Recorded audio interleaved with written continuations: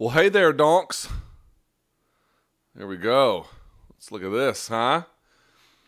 You like this? Remember this guy? Manos Arriba. This is Barbas, everybody. This is my trusty sidekick. He's a great dog. I like him a lot. Hey, put this down here so I don't get distracted. Hi, everybody.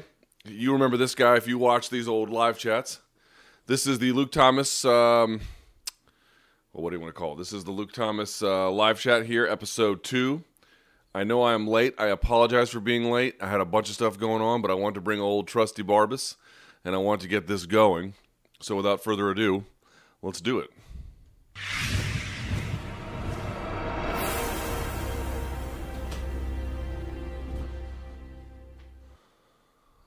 All right, and we are back. Okay, sorry for being late, guys. I had a bunch of stuff happening today. I had some meetings. They just ran long. What am I going to do? But I'm here. I'm ready to go. Thank you so much for your patience. It's genuinely appreciated. I know you're like, oh, his same old Luke Thomas doing the same old thing again. Sort of, but not really. Like, I'm really trying to make a better effort. You can see the camera quality is better. The audio quality is better. Streaming quality is better. Like, there are some real updates and some real differences. So just keep that in mind. Okay. As you know, I put a thread up yesterday to get your questions in. Let's see how many there are. 311. Like the band from Omaha.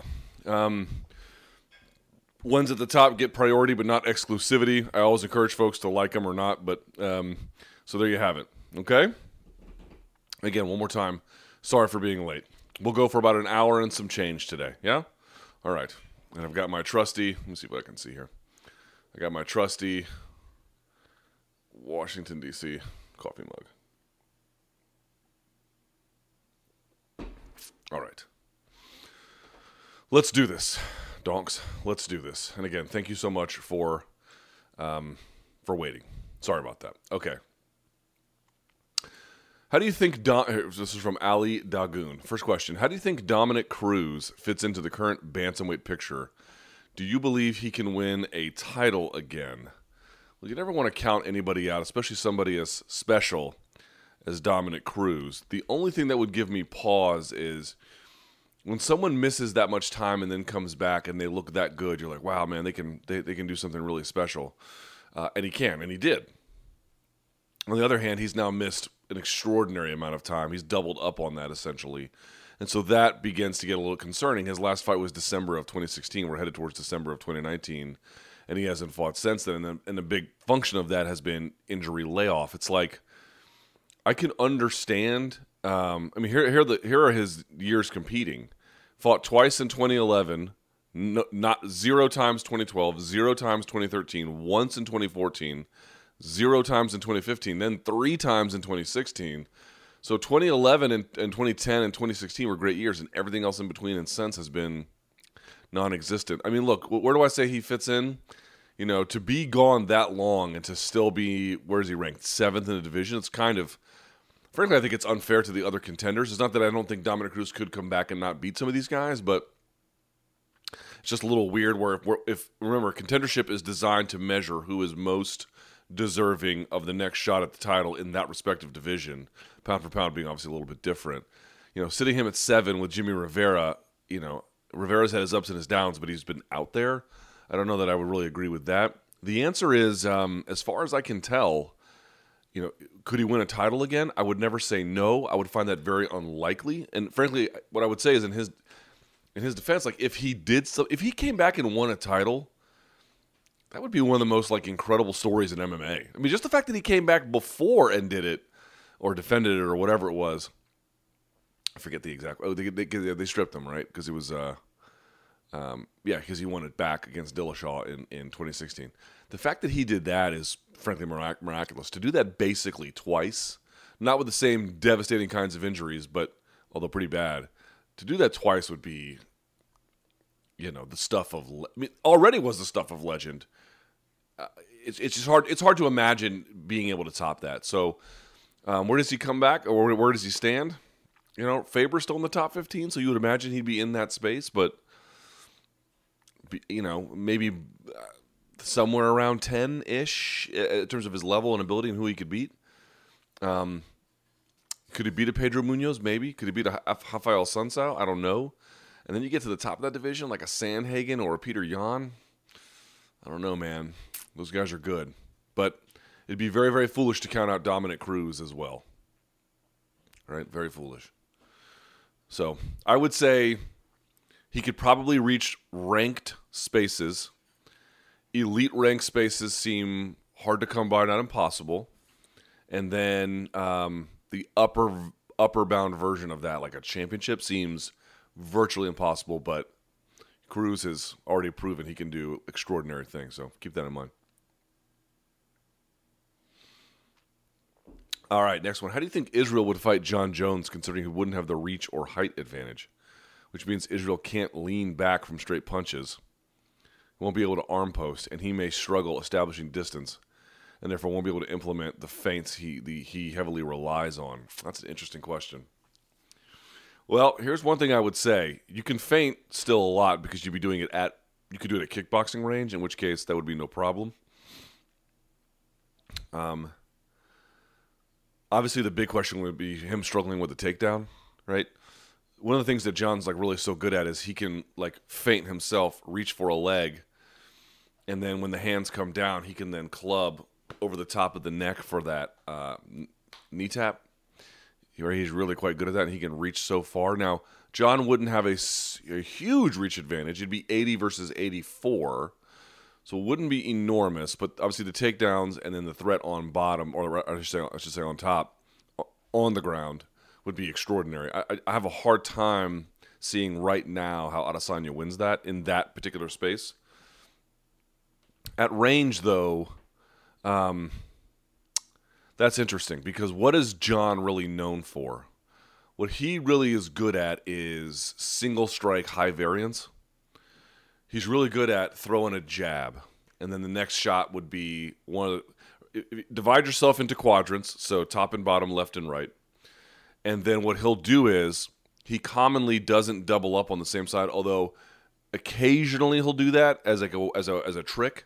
But what he likes to do is, you'll notice John's not a big combination striker, right? That's not really the way he throws. The way he throws is, I'll throw from one side, and then it will be any other part of the quadrant. So if he throws from this side, it'll be either this side or a kick on the bottom. If he throws up here, it'll be some other version of the opposite. So he tends to just really vary it up. If it's a jab, then it's a cross. If it's a cross, then it's a leg kick. If it's a leg kick, then it's a teep. If it's a teep, then it's an uppercut. Right? There's no pattern to it all, which makes it very hard to handle. And then on top of that, what he's doing with it is he's very accurate. His timing is good. Obviously, he has good command of range and distance. So to beat him, you have to get around that. How would Adesanya get around that with his feints? The feinting would have to take away John's rhythm in throwing the single strike high variance. Like, if you go back and you watch the Gustafsson fight, this is why I couldn't believe some of the criticisms of that one afterward. They're like, oh, he looked slow, he looked off. I'm like, no, he didn't. No, he didn't. He didn't look slow or off at all. He may have been a little more judicious with his first-round offense, but he didn't look slow or off to me. And Thiago Santos was able to disrupt that a little bit, where John was really hesitant to throw. And apparently, my understanding is, in talking to some folks, John was concerned with linear attacks as a surprise from Santos. So Santos throws those big winging hooks. What he was really worried about was, okay, I get out of the way of those, I dive in. He's going to throw some uppercut or some knee to intercept, which is why he didn't go for more takedowns, apparently. Okay. I would just say, in thinking about this, if they tie up, Santos was so physical that he was able to negate a lot of things. You even saw Anthony Smith being able to negate a lot of things. I do worry about Adesanya in terms of that, but in terms of the striking at range, it is a bit of a mystery in terms of how that would go, because if you're Jones, you have to take away that feinting, where Adesanya is setting up something and it looks completely different in the end about what hits you, and then he's gone. And if you're John, you kind of have to get into a rhythm where it's bop, bop, bop, bop, bop, bop, bop, bop, bop. It's just, there's no pattern to it all, and it's single strike. So who would stop the other one from being able to implement that style of either feinting or the single strike high variance rhythm striking. The feinting could do it, provided you could the feinting will always beat someone who doesn't feint. But you have to be able to execute that without worrying about the takedown threat or being able to stop it or being able to stop it before it starts. And given how good John is of a wrestler, at least what he's shown historically, maybe he's slowing down. That would give me some pause. This is why I don't think the fight is right now.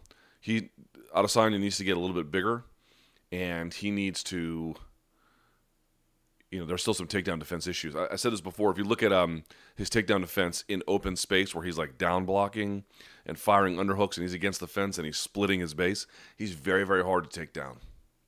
He's very hard to take down. But if you get him initiating a scramble where you're chain wrestling stuff together, well, then he begins to make mistakes, because that's the kind of thing that only somebody who's been wrestling a really long time would be good at. So it's a great question. I'd have to think more about it. It's a great question.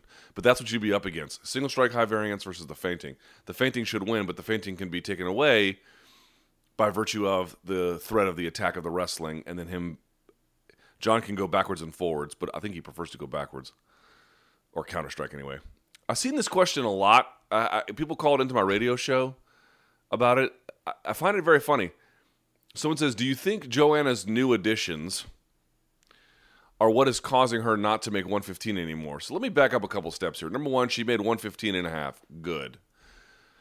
Number two, I saw some folks being like, why'd the media bring this up? Dude, let me tell you something. If you're in media, especially if you're in Tampa for covering this event, and you didn't cover this story, you'd be fired.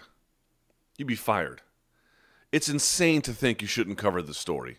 Not about the new additions or something like that, but her anatomy. But about the idea about her. Dude, she went to the UFC a week out from a main event saying, I don't know if I can make weight. In fact, I'm pretty sure I can't. Okay? Understand, she's lost 3 of her last 4 across 2 weight classes. Granted, she's been fighting champions, quite literally. But she's lost 3 of her last 4. The one she has a win against, and Tisha Torres, is on a historic 4-fight losing streak. Okay? Then she comes to the UFC and she says, I can't make weight. Dude, that's a story. That's a story. Then the UFC spends days contacting people like Angela Hill, who confirmed she was contacted for this, to either fill in at 115 or 125. Then there was all other kinds of wrinkles to the story, which was WME reps her. Like, okay, so WME owns UFC, but they rep her. Whose interests are they really serving in this particular regard? I find that very fascinating. Talking about Michelle Waterson. Then she decides, oh, you know what, I'm going to try and make it. I had Michelle Waterson on the show. She told me, on my show, UFC went to her management team last week saying, we don't know if Joanna's going to make weight. How do you not consider that a story? And folks are like, well, she told the media all week she was going to make weight. So fucking what? So what? Fighters say shit all the time. You got to know when to have a healthy degree of skepticism. And them talking about their weight is always a healthy degree of skepticism. You can't say that they're not going to make it. She made it, right? Okay, good. But being like, well, she said she was going to make it, and then being like, case closed, you get fired for doing shit like that. Any editor would be well within their rights to be like, get on a plane and come home. Like, what are you doing? Like, you can't. Oh, well, they said it.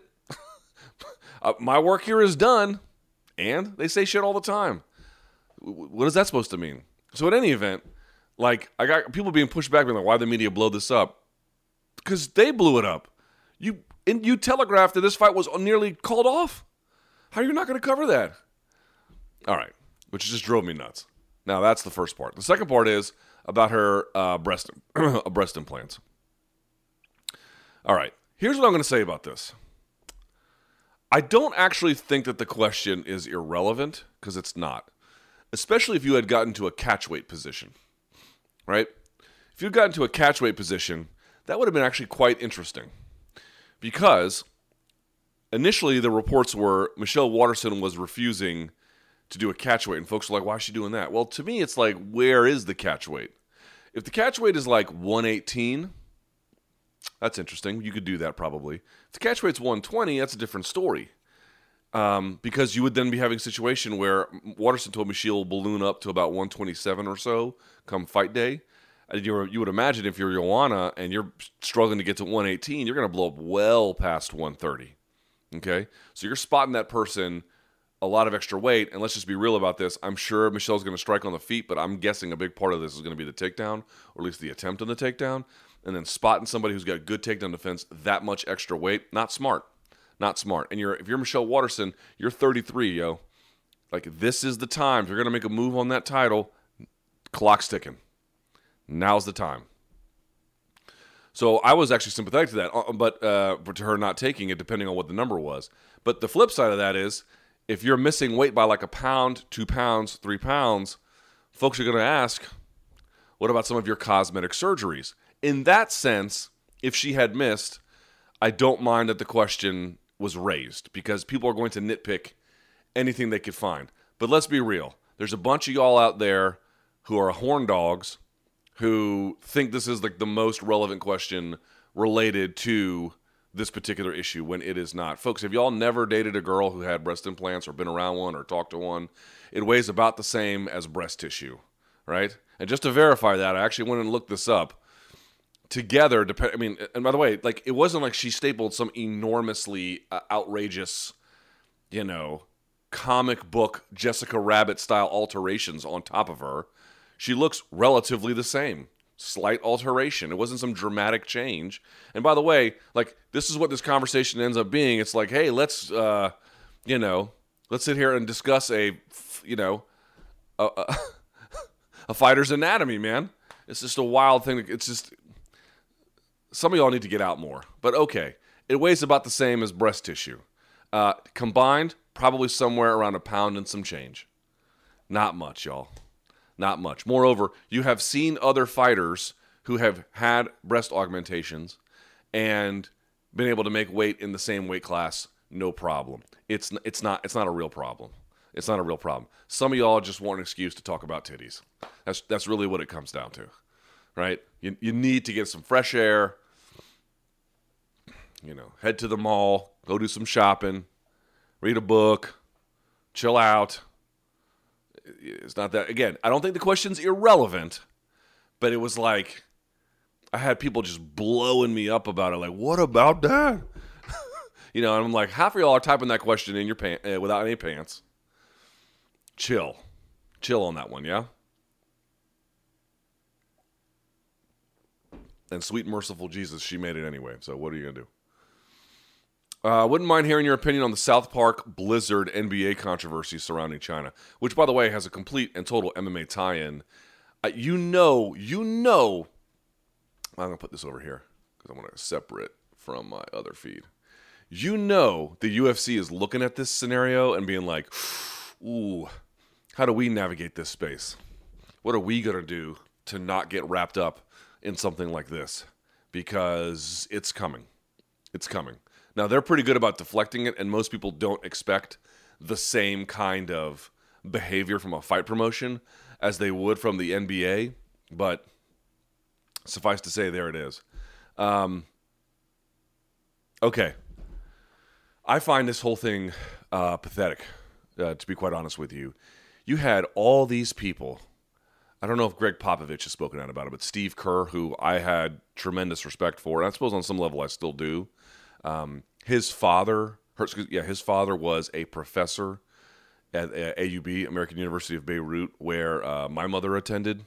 So, I have a little bit of, kinship is not quite the right word, but as an American who has ties to Beirut, I found a little bit of intrigue in that. And in any event, and all these pundits, dude, these pundits on ESPN, they are... you want to talk about empty suits. Wow. There is nothing to them. Nothing to them. This has been such a moment to out frauds, right? Like, you just turned on the light and you could see all of the roaches all in one go. It has been a remarkable moment.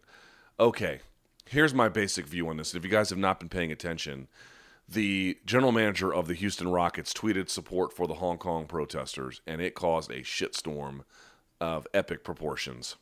What happened was the Chinese government pushed back. They canceled preseason games, not all of them, but some of the airing of them on their major channels.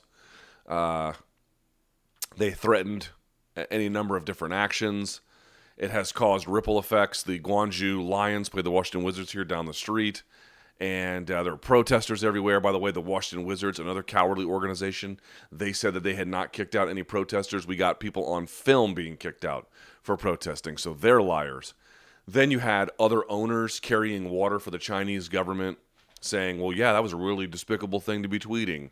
Adam Silver came out and tried to thread the needle saying, we don't necessarily support these worldviews. We can't really adjudicate all these disputes, but Daryl Morey has a right to speak his mind. It's like, Adam Silver, what are you talking about? In 2017, you moved the All-Star game to fucking New Orleans because of a bathroom bill, which, by the way, was a stupid bill. I'm not going to support the bill, but you moved the game out of North Carolina because, the NBA doesn't stand for that. And now you stand for a fucking country that's rounding up Uyghur Muslims, harvesting their organs, putting them in, this is not my imagination, this is well documented, putting them in concentration camps that has an authoritarian regime who monitors all their citizens, uses extraordinary technology to suppress the rights of people. That's the time you want to say you're laissez-faire? Get the fuck out, man. What a ridiculous...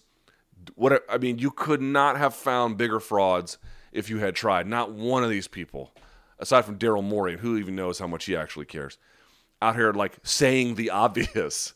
These Hong Kong protesters, and by the way, did you guys see the memorandum at ESPN? We talk about this in MMA all the time, dude. ESPN is not here to challenge whoever they broadcast, whether it's UFC or NBA or Major League Baseball or whatever, they're not there to challenge them. They are there to promote their interests. They are an accelerant of their interests, not a disinfectant. I've been saying that about UFC. It is quite clear about NBA now. There was a memorandum that was circulated being like, you can talk about this because you can't ignore it, obviously, but don't mention why the people in Hong Kong are protesting. Like, oh my fucking God. Here's why. People in Hong Kong, a guy and his significant other, I believe they traveled to Taiwan. He is believed to have murdered her, and there's no extradition treaty. The Hong Kong government tries to establish some kind of law, or a bill anyway. They want to propose a bill that would allow for extradition. The problem was the way it was worded, it would have allowed China to have extradition rights over those citizens, among a number of other problems, and the people in Hong Kong said no. They said no. Dude, this is the easiest moral layup I've ever seen in sports. This is if you can't get this one right, you can't get them right. And it's so funny, man. These people like Bomani Jones and other ones who hector the free world about all its problems. And I'm sympathetic to many of his views. I don't even think he's wrong necessarily. Right? And then coming out there and being like, well, they do things differently in China. Oh, I'm sorry, differently. Did you mean concentration camps? Is that when you said differently, is that what you meant? Because when I think differently, I think like parliamentary democracy versus other forms, constitutional democracies. I don't think concentration camps.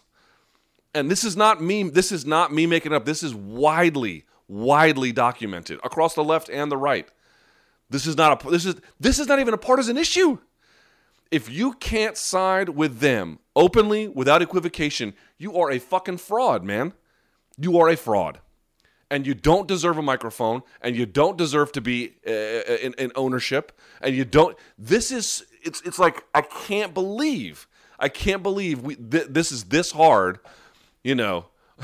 They found old tweets from Steve Kerr being like, if you won't stand for something, you'll fall for anything. Well, it turns out you'll fall for real bad reasons.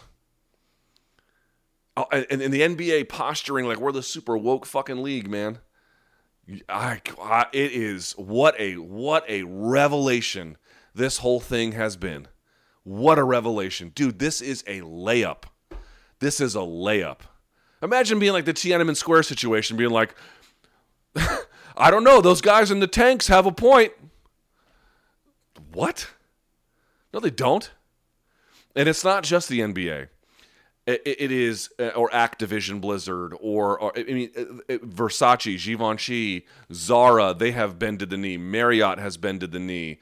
From hotels to airlines to app makers to Google to all of them have decided, like, there was this big belief years ago that if we did work in a country like that, we can not only raise people out of poverty, but if you engage in sort of these market reforms, that essentially our shared values will be imposed on them. Dude, that is clearly not correct. If anything, what is happening is You have these companies who see a 1.4 billion consumer base, and they've decided, you know what? Let's just do what they say. Let's just do what they say. Apple, worst among them, by the way. If anything, much worse than Apple took away an app that allowed protesters to figure out where the police were. And by the way, also residents of Hong Kong to avoid any skirmishes, because the Chinese government was like, well, there's violent acts being, the police are being attacked, which, by the way, it turns out there's no evidence for. They just did it because the communist government told them to, right? Instead of exporting our democratic values, we have imported our authoritarian values. You had Richard Jefferson on ESPN yesterday being like, you know what, at the end of the day, players just want to play the game. Shut the fuck up, Richard. You guys out there wearing, and I'm not against it. I'm not in any way against it. Out there wearing shirts like I Can't Breathe when the dude unfortunately got killed for selling Lucy's outside in Staten Island, outside the Eric Garner, I believe is his name. Like I'm not mad at that at all. But if you're gonna do that, and then you can't call this, and you don't have to have an opinion on every single world skirmish, but that's a big market with an obvious problem, and now all of a sudden y'all are tight-lipped? Frauds, one and all, man. Frauds. And the UFC's got some issues to figure out too, man. I don't know how you're supposed to hold it against the average Chinese person. Like, what role do they play in all this? Probably very little. It's a huge, diverse country, and these are complicated issues. But on the other hand, Jesus Christ, what a revelation! What a revelation this has been. You can't get this one right, buddy. maybe look, apartheid South Africa, they just do government different. And Viacom, by the way, is in trouble too because of South Park, because they want to do business there. Disney, same thing. Unbelievable. All right. Do you happen to notice that Brendan Schaub, according to this person, plagiarizes everything you say about MMA? Answer it, Dunk. No, I have not noticed that. I don't believe that to be true. I don't believe that to be true at all. Certainly, I probably have an influencing factor on him. He watches my stuff. I would hope that there's enough value to it that it might be persuasive. But do I think he's just, nakedly aping everything that I say? No, I don't think that's the case. Also, let me say something about this.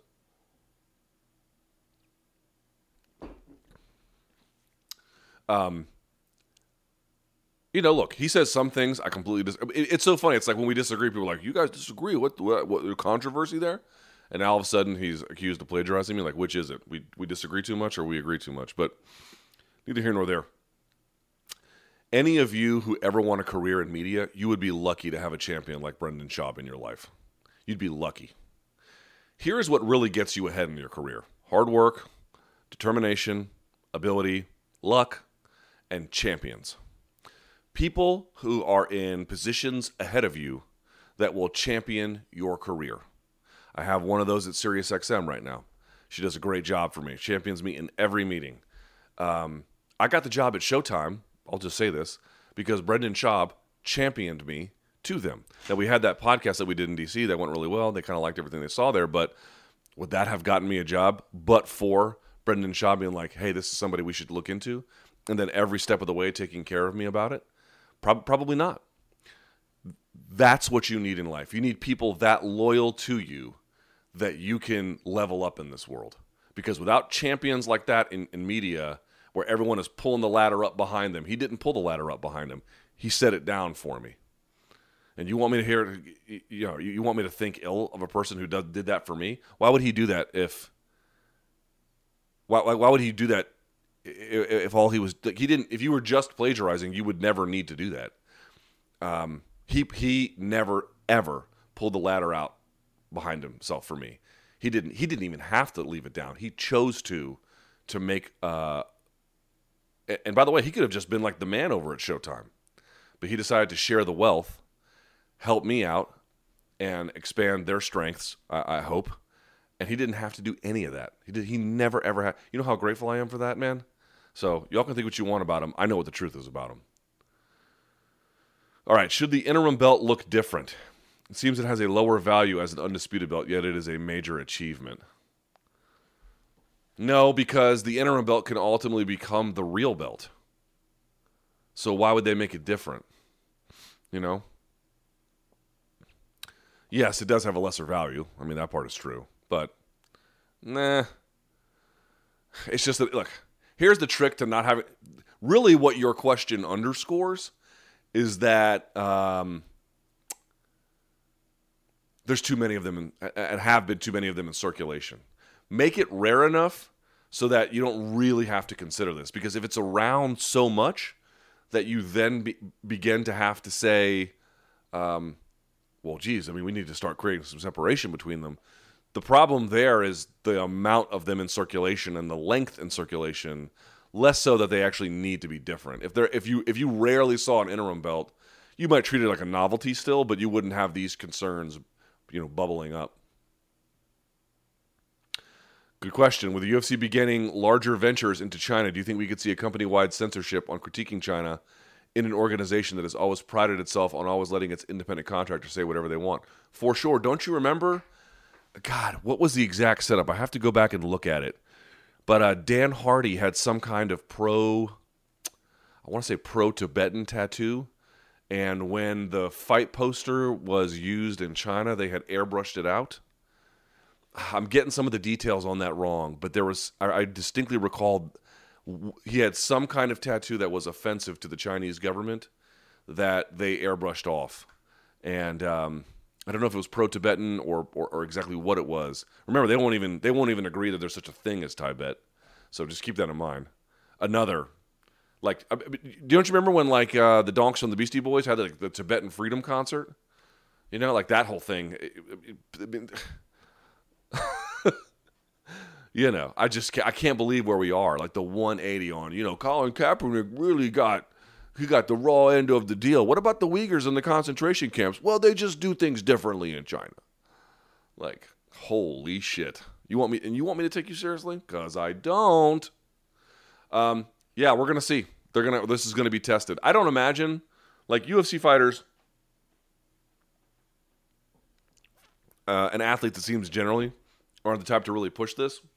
But this will be worth asking Dana about. I really hope he does a scrum in New York and I get the chance to go. I don't know how it's going to go with my schedule, but I really hope, because that needs to be asked. What is your view on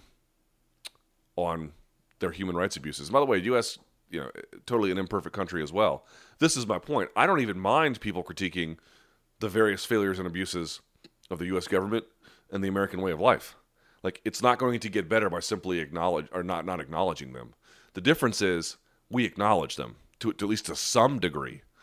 Right? This is the same thing I see people talk about all the time. Oh, America's got real racial division. Yeah, it's true that we do. Who could say otherwise? But I've been around to Europe, and I've been through South America, and even parts of Asia. Obviously, the situation gets a little different in parts of the world.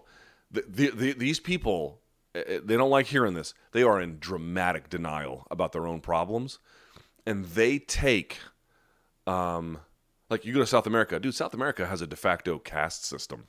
And they're like, yeah, our minorities don't seem so upset. Right, because they don't have any ability to speak up. And you take their silence as tacit approval when what it really represents is an inability to effectively speak up. And for all of our problems, which are enormous, we at least have some ability for minority groups here of various different kinds, racial or otherwise, to speak up. And so it creates a lot of friction. But that friction gets, if you think about any moment of civil rights advancement in any country, it came after friction, right? So you think lack of friction, hey, everyone's happy. No. You either have a homogenized society or the people who are marginalized have no ability to speak up.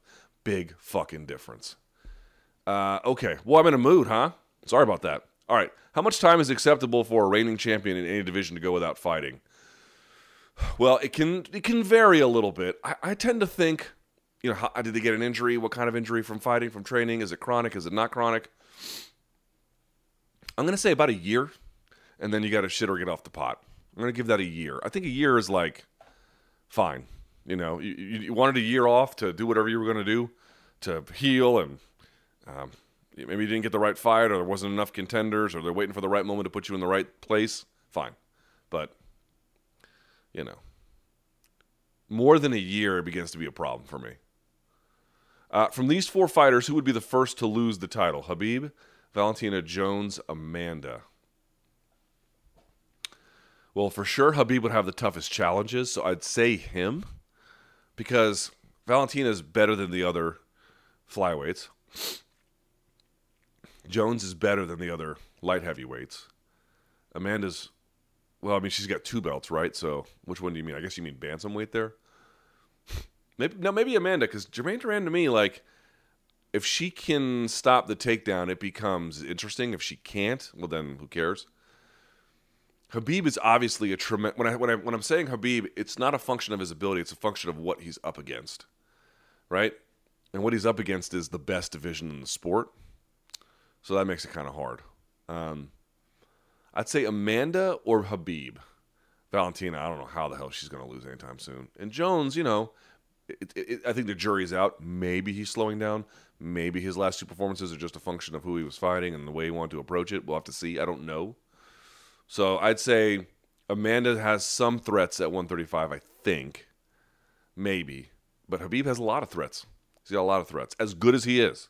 He is, you know, you can make, if not pound for pound number 1, top 3, top 2 even. But he's got, he's just in a division full of sharks. That is to me the X factor there.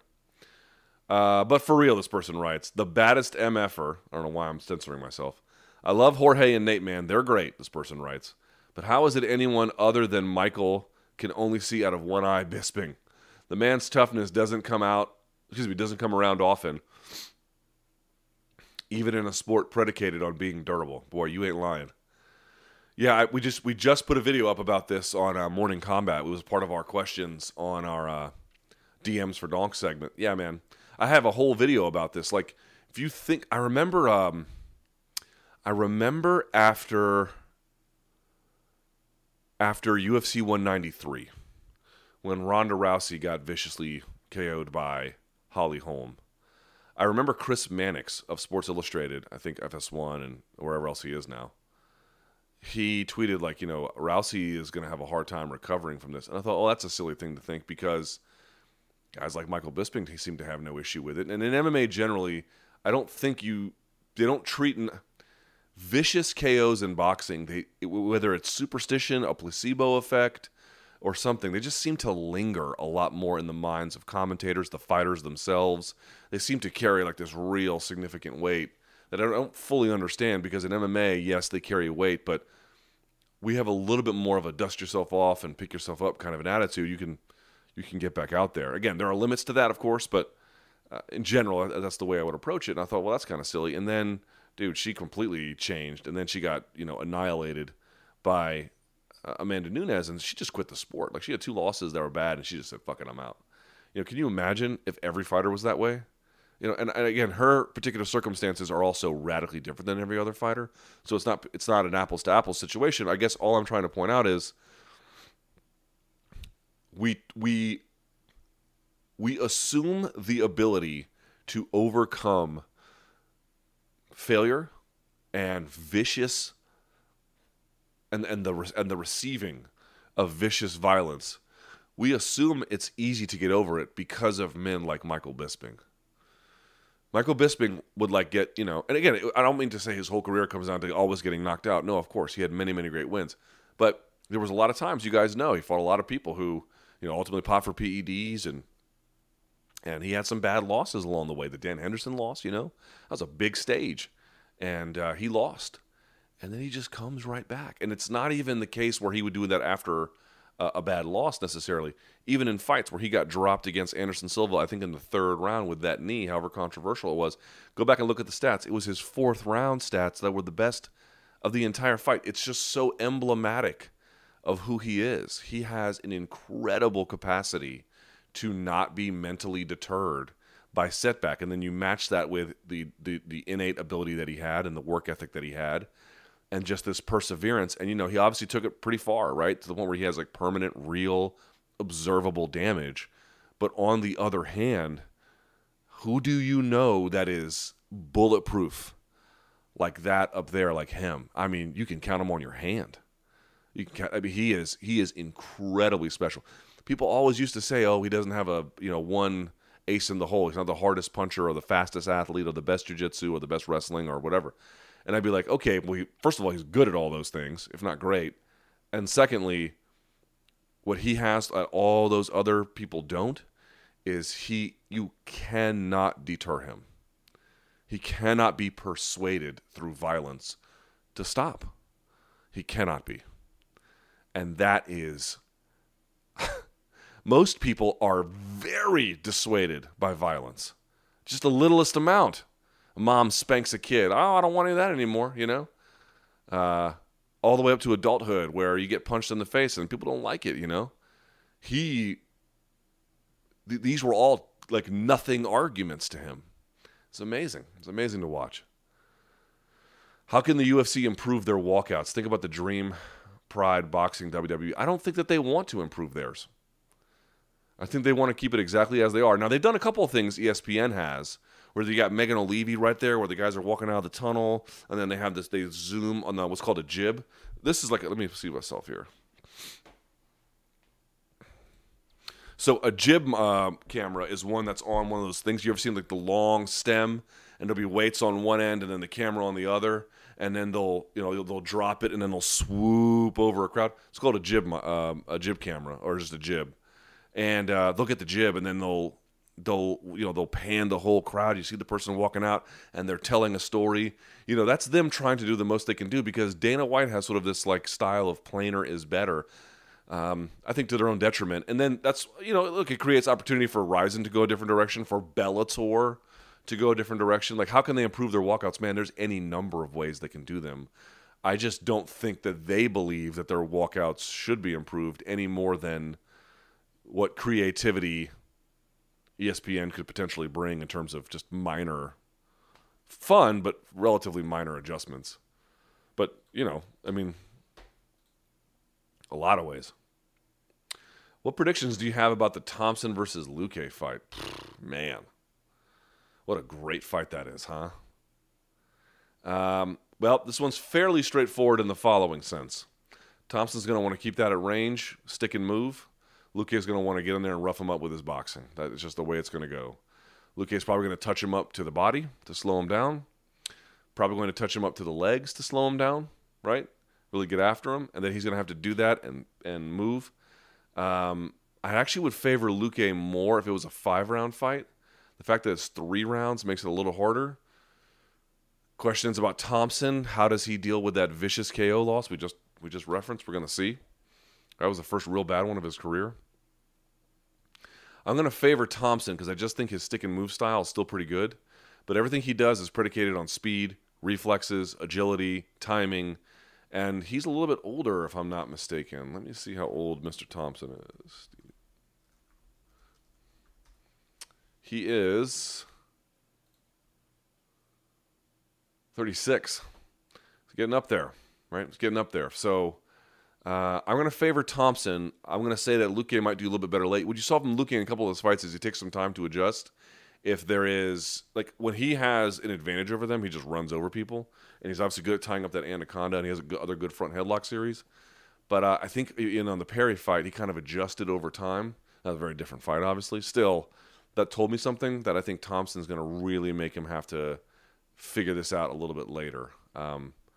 But if his athleticism has at all not maintained enough to use that kind of a style, Luque is going to tear him up. So that's a really, really great fight. How do you view Zabit versus Cater? Bit harsh to move to Russia for Cater, but good pedigree. If Zabit wins, surely either Holloway or eliminator with contender, either Aldo Ortega or Rodriguez would be next. Yeah, so they've got that Ortega versus Korean Zombie fight. My hunch is if Zombie wins that, he might get one. We'll see. Ortega, hard to say because he hasn't fought since the loss. I guess we'll. Also, if Holloway wins, and they might not do that, but if Volkanovski wins, they might. It's complicated, but I really think that's going to come down to Cater sitting behind the jab and then stuffing the takedowns. You cannot, like I mentioned, like one of the issues where Adesanya gets into trouble with his takedowns or his wrestling is the scramble. And Zabit is really good about chain wrestling into scrambles, where if first one doesn't get you, then you kind of trip, then you have to post, then you kind of do it, then you underhook, and then you get taken backwards. He's really kind of good about that. If Cater ends up playing that game, I don't think that he wins. But Cater's got a good jab. If he can really sit behind it, stuff break hand. I think really in this one, I'm going to be looking for Kattar to sit behind the jab, and then also for wrist control on Zabit, where if you go back and you look at the takedown defense that Robert Whittaker had in the Jacare fight, what you'll notice is he never really allowed, and Tyron Woodley's good about this too, he doesn't allow people to get a C grip or a Gable grip. He controls the wrist and then pulls them apart and then holds them apart as he like moves, almost like you're controlling like a like a mad girlfriend or something, like, you know, a crazy person at a bar. You just hold them there and then you're moving away and then getting away kind of thing. Yeah, that's what I'm going to be looking for. If he can do that, I actually think Zabit's pretty beatable. Easier said than done. But Zabit's going to be all over him, I suspect. And then Kattar will have to sit behind the jab and then eventually move forward into him later, I think. So that'll be interesting too.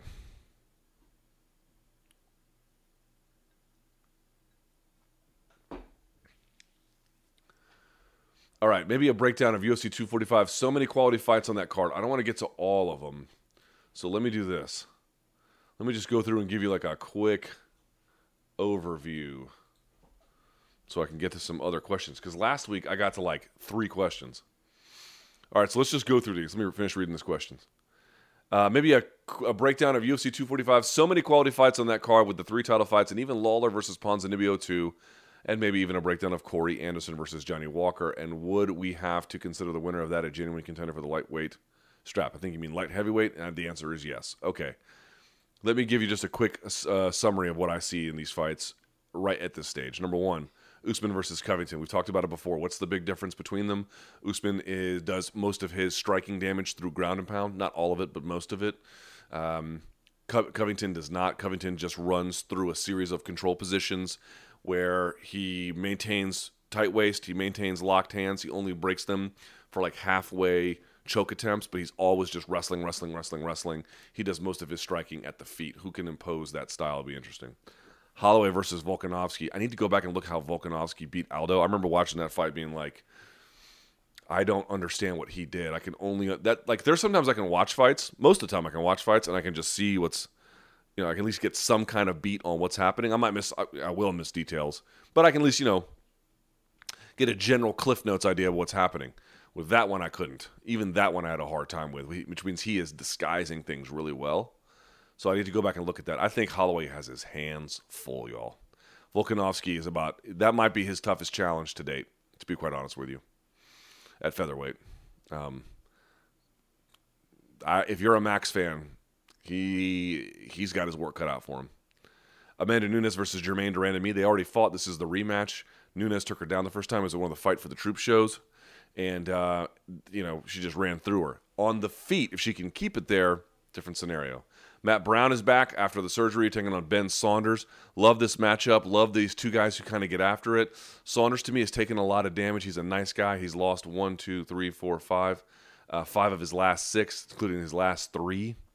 All 3 by finish. Actually, all of his last 5 by finish. He did beat Jake Ellenberger. Still, Matt Brown has been off a little while, but I consider him a very viable contender and obviously a tremendous talent.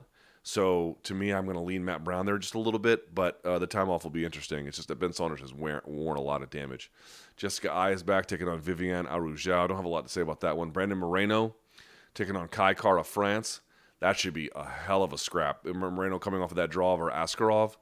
And Kai Kara France, another one of these guys from New Zealand who can just really do mixing everything up, feinting, camouflaging. That should be a very competitive scrap. Punahele Soriano taking on Oscar Pajota. I was not all that impressed with Oscar in his last fight against Rodolfo Vieira. I thought he did okay, but not great. But correct me if I'm wrong, Soriano's coming off of the Contender Series. Let me just verify that. I got to tell you, I have not been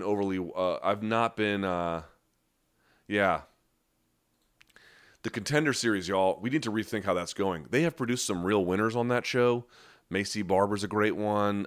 Sean, God, what's his name? The skinny dude. Jesus, the fuck is his name? I can't remember now. But he was sitting out because athletic commissions are overzealous. Even USADA has exonerated him. But okay. neither here nor there. They produced some, Greg Hardy came through there, and he seems to be doing well. And others too. Those are hardly alone. But there's a lot of guys who've come through there who had dominating wins or quick KOs, like a Tay Edwards, or you saw that last week in UFC 243, where these guys are winning with quick KO. It's like, that's a really terrible way to measure somebody. A one-fight quick KO doesn't tell you shit. You know what I mean? Like, if you didn't know anything about Jose Aldo and you don't know anything about Conor McGregor and you just saw that, what'd you say about Jose Aldo? You say he sucks or something? Like, you might be able to say Conor's better. Okay, whatever. But like, how much of an assessment can you make of this person? It's just a very, very poor way to judge. And Tough is not a great system because it doesn't recruit the same blue chip talent anymore that I think Contender Series does. But that method of evaluation is much better. In any event, let's see. Then you have Robbie Lawler, Santiago Ponzinibbio. I hate to see like Robbie Lawler has had a 19-year career almost in fight sports.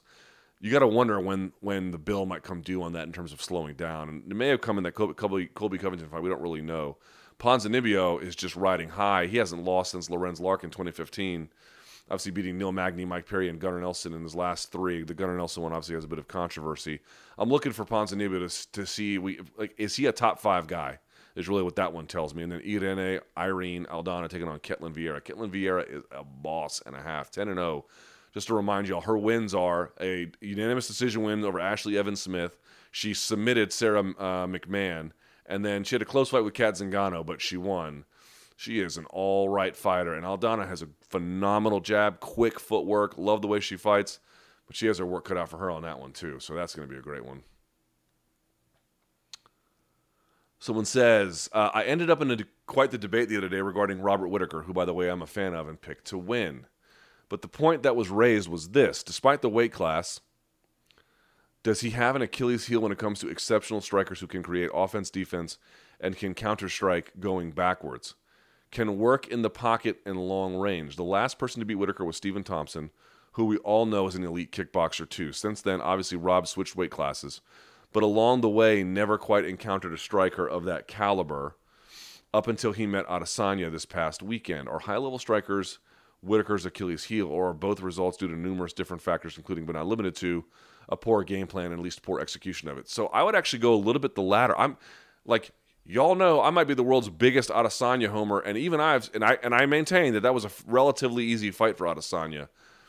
On the other hand, part of the reason why it ended up being relatively easy is because it was a bit of a DC Stipe 2 situation where, DC has all these tools, especially ones that are native to him, and he didn't use them. So let me explain what I mean. I went back and I watched the Thompson fight in prep for the Adesanya fight. That to me is not a real good demonstration of Whittaker anymore for 2 reasons. One of the things I pointed out in my dissected was if Whittaker is standing, I need to see myself here. If Whittaker is standing orthodox and you're orthodox, he likes to, you can see it get all blurry here, right? Whoop, shallow depth of field, bitches. He likes to lead with the jab and then come in, right? That's what he likes to do. Or he'll fake with the right and then come over the top with the left. He likes to start with the left side if they're both orthodox, okay? And what he does is when he does that, he likes to, some way hit you, either a hook or a straight. And then if he's hitting you on this side, he likes to exit that direction. You saw it against Jacare a million times. Now, Adesanya took away that exit angle and actually met him at southpaw, and that's how he ended up hitting him so many times. Okay, but the point being is that's what he likes to do, that exit angle. When I went back and I watched that Thompson fight, Whittaker wasn't even hitting exit angles. Like, he didn't even strike halfway the same. Moreover, yes, he tends to get, most of the damage done on Whittaker is not in the kicking range. It's all in the boxing range because he tends to force those tight spaces now through blitzes. Before, I think that was just his natural inclination. So, he got dropped with a punch in the Whittaker fight. He got dropped with a punch. Sorry, in the Thompson fight. He got dropped with a punch in the Adesanya fight. So that seems to be a bit of an issue for him. But that's not really the way he struck against Adesanya, to be honest with you. And the other part is, you look at the punch that landed on him. I'm not here to say Thompson didn't land a nice shot. He did. But it's hard for me to look at that and be like, oh, the weight cut had nothing to do with it. I don't know. He went down kind of easy. And he went down kind of easy in this one, but it was different because he was getting hit at times he wasn't expecting it. One of the major things about Adesanya and why the striking stats don't tell the story is, boy, he's real good, not just about the lean, but he will roll with the punches. So they'll land, but then kind of slip. They don't hit with maximum authority at all. And this one was landing full, flush, maximal authority when he was least prepared for it. So to me, it's like, I get why people are saying that. And there might be some carryover. I think the boxing range, he has good offense in boxing range. I don't know that he has great defense in boxing range. And that might be too broad of a statement. I'm gonna put an asterisk on that because I need to really go and evaluate it more. But I made this point, and I got torn up on Twitter for it. But I'm gonna stand by it. I'm not saying that this has always been the case. I'm gonna say it's truer now. But I don't know who slips a punch better at middleweight than Kelvin Gastelum. Maybe in the UFC. That's a little bit of a different claim, but certainly at middleweight. People are like, oh, well, Kelvin gets torched. Well, right. He might rely on it too much, and he might not have other forms of defense to complement it enough. But in terms of just the raw ability to slip his punches, show me who did better against Adesanya in terms of that. Because it sure as fuck wasn't Whittaker. Right? Not at all. Not at all. And you saw series after series, entry after entry from Gastelum doing this. Gastelum didn't used to have great head movement. He has really dramatically, categorically improved. He is so good at it now. And I wonder if partly it's just that blitzing style doesn't allow him to rotate and face. Part of that blitzing style just puts him out of position if it doesn't work. Because a lot of times when he was blitzing, you saw guys, cover their face and do that kind of a thing. And Adesanya never did. Adesanya leaned and then looked the whole time. And I think Whittaker's style of defense is sort of like, it's not this or that or the parry. It's just, I'm going to get you to cover and then get out of the way. But what happens if they don't cover? What happens if they don't cover and then switch to southpaw and then bop? Then what? Then where's your defense, right? So that to me is the issue. So I would say the jury is a little bit still out. You also have to understand it's like, oh well, his Achilles heel is high level strikers. Yeah, but what if he wrestles? He didn't wrestle. I couldn't believe he didn't wrestle. I was so shocked he didn't wrestle. If you don't wrestle, yeah, maybe. Yeah, you might get knocked the fuck out by Israel Adesanya. Like, he's that good. But to me, it's like, I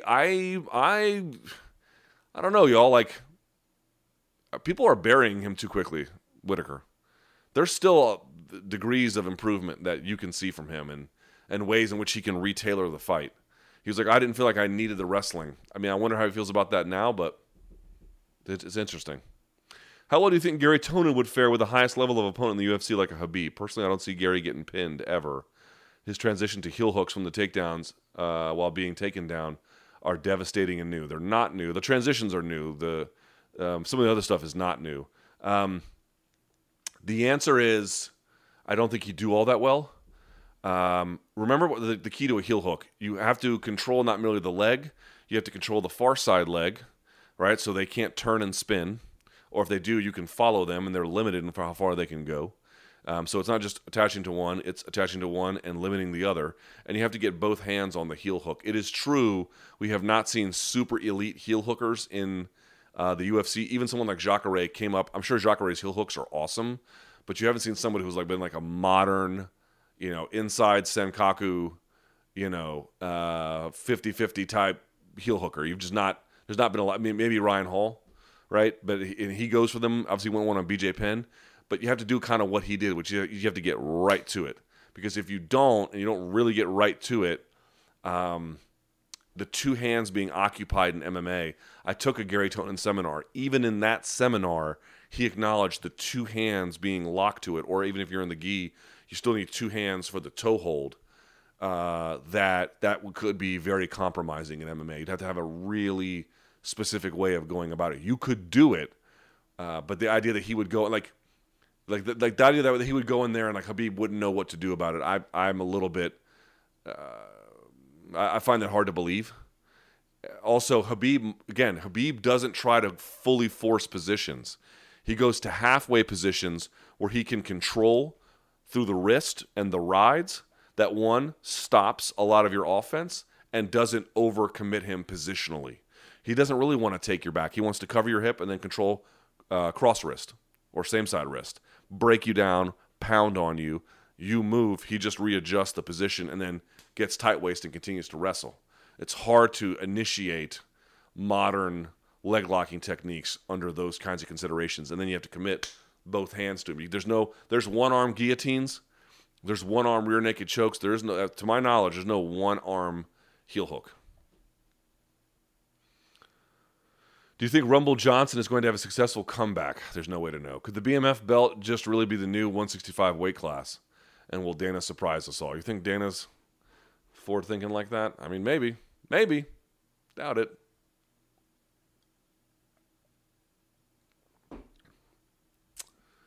Let's see. I just got a hair in my mouth from my beard. Is Kron Gracie being moved along too quick? 5-0 and Cub being on his 6th. Why the rush? Why can't we get a Ryan Hall versus Kron match? Well, you might if they keep going the way they're going. I'd say the following. No, I wonder about this one. I actually look at the odds. They have so a couple listeners called in yesterday and really disagreed with me. Fine. I'm not making a prediction on this one. Like I don't really know, but I just feel like I'll admit, I'll put my hands in the air. I really like Cub Swanson. I like him as a person. I like him as a fighter, and I recognize he's on a skid. And I recognize he's been submitted before. He got submitted in under a round by Renato Moicano. Like, you're asking me if this goes to the ground, who's going to win? Kron Gracie's going to win. On the other hand, Moicano doesn't have the same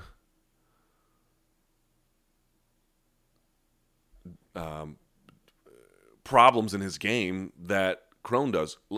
This is not an insult. This is just a fact. Kron's striking is like 1999-esque. It's hands up, walk forward, flat-footed, use that like oblique horse kick jump to get into range, grab behind the waist, and then take him down with a trip or something like that. That's all it is. There's no real striking to speak of. You know, if he fought Josh Emmett, who would you pick? I'd pick Josh Emmett 10 times out of 10. Good lateral movement, stick and move, punch with the jab, and then get out of the way. Like, I don't know how Kron's going to beat a guy like that. Honestly, I really don't. At least not the iteration we saw against Alex Caceres. So to me, it's like, can Cub fight that way? Only time will tell. I'm not really ready to bury the guy. On the other hand, I grant, on the ground, Kron is awesome. So, like, to me, are they moving Kron along too quick? I don't think so.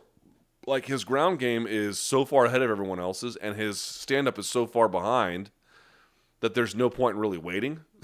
I'm not saying it won't get better, but it more or less is what it is. So, fuck it. Just roll the dice. Would you rather fight one horse-sized duck or 100 duck-sized horses? I'd rather not you ask the equivalent of Chuck Norris jokes for questions. Played out.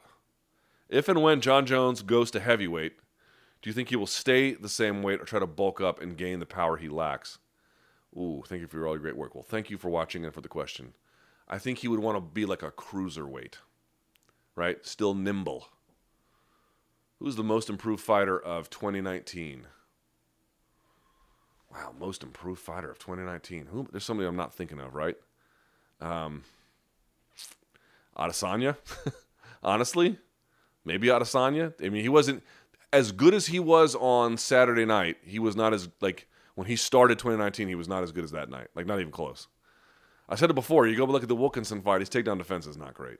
Then you look at the Vettori fight, you're like, it's better, but needs work. Then you go look at the Tavares fight, and you're like, wow, it's gotten a lot better. Then you look at the Brunson fight, you're like, dude, it's good. And then you go and look at the Silva fight, not really an issue. And then the Gastelum fight, you're like, dude, its takedown defense is excellent. Right? Again, the scrambles are still an issue for him. But, granted, some of what I'm telling you happened in 2018, but you get the idea. Pretty nice there. Specialist versus well-roundedness. While speaking about Habib, you said that the theory people had about fighters having a well-rounded skill set being a good thing wasn't true. That being a dangerous specialist like Khabib was better. Isn't being a generalist still valuable, though? GSP has a good skill set, potentially to defeat Khabib, and he may be one of the best examples of what a model of well-roundedness looks like. My own theory is that in a population of fighters that are mostly generalists, the specialists will have an advantage, but the reverse is also true. Right. Great question. Really appreciate this. Here's what I'm saying to you. I don't want what I'm saying to get lost. Like I'm saying you don't have to train striking or jiu-jitsu. I mean, I just spoke about Kron having these extraordinary abilities, yes, but real liabilities too. That's not what I'm talking about. Understand the truth about Khabib. Khabib's wrestling, and that we've gone through his game a million times. He is, insofar as we can tell, the best in the world at that. But the point about what I'm trying to raise is, he was able to stand with Iaquinta and jab him out. He was able to drop Conor, and you can find a lot of excuses. The guy's 30-0 nearly at this point, whatever he is, and he's never been dropped. He's never been dropped. Well, I got to tell you, he's spending a lot of time wrestling. He's not spending an utterly insignificant amount of time standing either. And it's not like he hasn't fought guys who couldn't put him down. He's been hurt a couple times on the feet. I grant you, he kind of seems to better understand his limits. I'm not telling you he's like an awesome striker. I'm just telling you he's got enough of the other things where he doesn't have these dramatic liabilities, and then he can bring that incredible thing to life. I'm just pointing out, I'm watching these like contender series fights, and I'm watching these regional card fights, and everyone can kind of do everything, and then there's nothing interesting about them. Wow, you're good at jiu-jitsu, you're good at striking, you have decent cardio. Great. Now what? You're not going to beat anybody really good that way. You got to have an ace in the hole. It so turns out that the ace in the hole for St. Pierre is, number one, like he's more than well-rounded. He's well-rounded and excellent at everything, right? So calling him well-rounded is true, but a really limited way of imagining and understanding his abilities. And the other part is, yes, if someone is so far tilted, even if they have some foundational elements, going back the other way can be beneficial. But I would argue it's his specialization in the jab. Dude, people don't talk about it. St. Pierre's jab is phenomenal. It's absolutely phenomenal. His takedown defense is phenomenal. He's well-rounded, but he's got a couple of tiny pieces that are consequential, that are also specialized, right? Like how good is his arm bar from the guard? Not great, right? Not great. Doesn't really go for it. Not. How awesome is his triangle? Not awesome.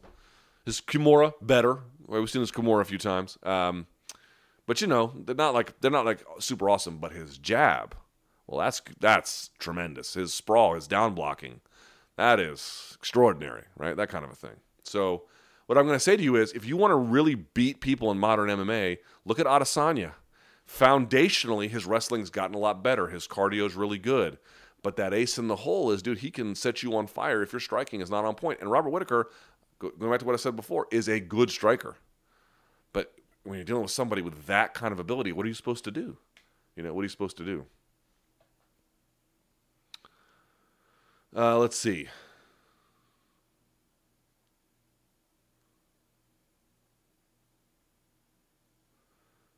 Do you think facing Askren and railing against the type of trash talking made it impossible for Masvidal to remain on good terms for Colby? It's funny, people forget this. I think it was in the scrum before, I could have this wrong, but I think it was the one before the Till fight. People were asking him about, he was like, I don't like people who put on an act and blah, blah, blah. And people were like, aren't you friends with Colby? He's like, Colby's different. You could tell he was covering for him, given how they feel about each other now. Or do you think it's possible Jorge and Colby are working together to build up a future fight? I don't think so. I don't really get a read that is some kind of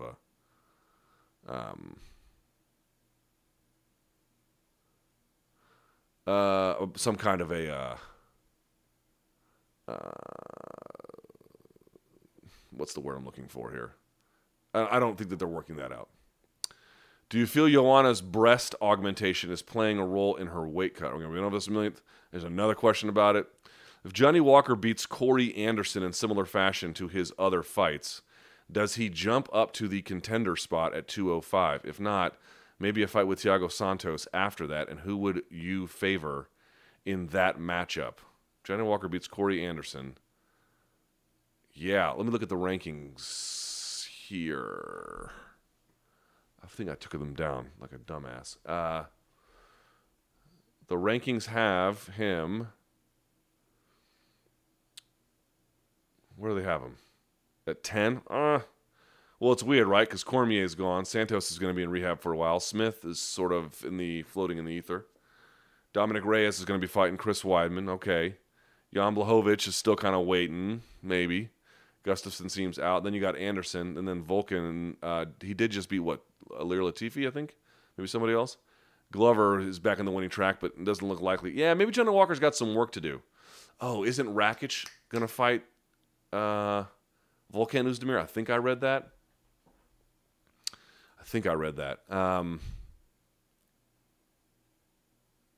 No, I don't know. If Corey Anderson...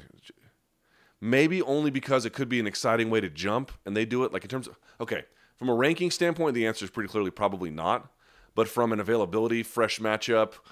and I think this is the point of, like, why is John Jones going after Adesanya? You know, John Jones's options for big fights have been kind of limited. I think, number one, I would say you lost the Cormier. I mean, I'm putting it like it's his fault, but I'm just saying the facts.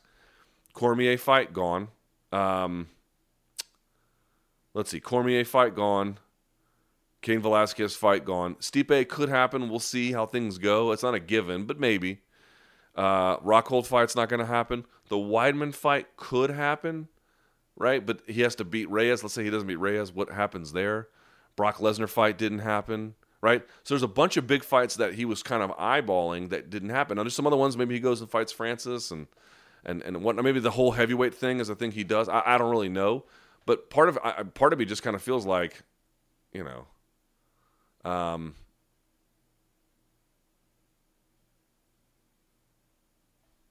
not saying it's fake, but you're looking around, you're like, where are your big options? Like, I mean, that's a champ fight, right? No one's really talking about that in that particular regard. Part of me just wonders if that is what's pushing this. So Johnny Walker might be able to recreate some of that magic, but we'll see. All right, Luke, you made a big stink about ESPN not covering the NBA China controversy properly due to their conflict of interest. Do you feel as though this comes across as hypocritical coming from you after you kept quiet about the controversy surrounding Lloyd Irvin following the rape controversy? Well, no. Probably a little more I could have said at the time, but I was at another school that was embroiled in the middle of the controversy, which either would have forced me to stop training there, which I suppose I could have. But the bigger issue was the two guys who went on trial had no problem talking about them. They were ultimately acquitted, which seems to be an ultimately enormous miscarriage of justice. Talked openly about JT Torres and Keenan Cornelius leaving, which they did. And the old reports of Irvin being involved in sexual assault. By the way, I spoke about this on the air yesterday. So for what it's worth, and you can look up the archives on SiriusXM. Spoke openly about this yesterday. Took calls on it. And the other part about it is nothing ever really came from it. There were some people who left, and there were some things that came to light. DJ Jackson's background, right? I mean, I suppose in the end, probably a little bit more. I'll say that, probably a little bit more I could have said. But you're comparing an individual situation where someone didn't face criminal prosecution, although they faced a bit of a public relations meltdown, to put it quite mildly. But there was no real legal ramification for it. The two guys who were arrested, who seemed to me guilty of sin, they were acquitted, for better or for worse. And that is tantamount to a government program, widely documented, rounding up, quite literally, millions of Muslims and putting them in concentration camps. It seems like if individual situations require a degree of courage to speak out about, you might be right. Probably a little bit more I would have said. This is my point about the China situation. There are probably any number of scenarios that some of us just either don't have an opinion on, don't really care to weigh in on. Like, am I really going to weigh in on the Kurds on this podcast? I'm really not going to.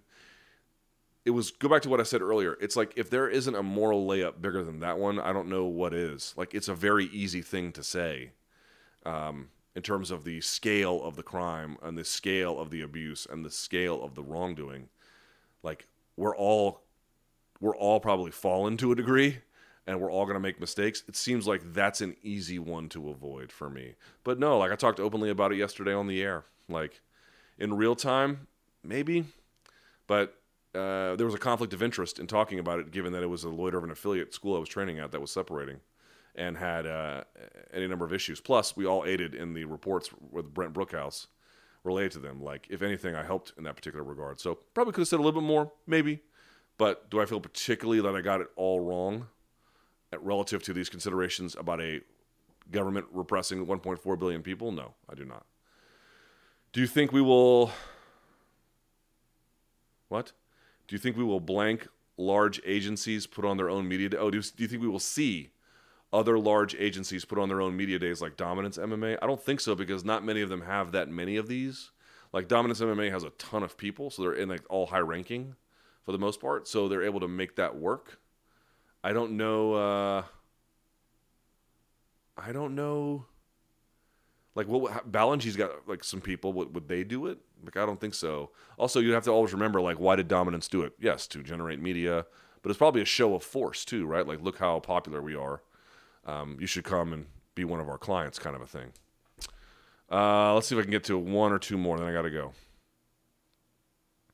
How could Usman really think his fight with Colby is bigger than the BMF title? Is it me, or does Jorge have something special for Nate Diaz?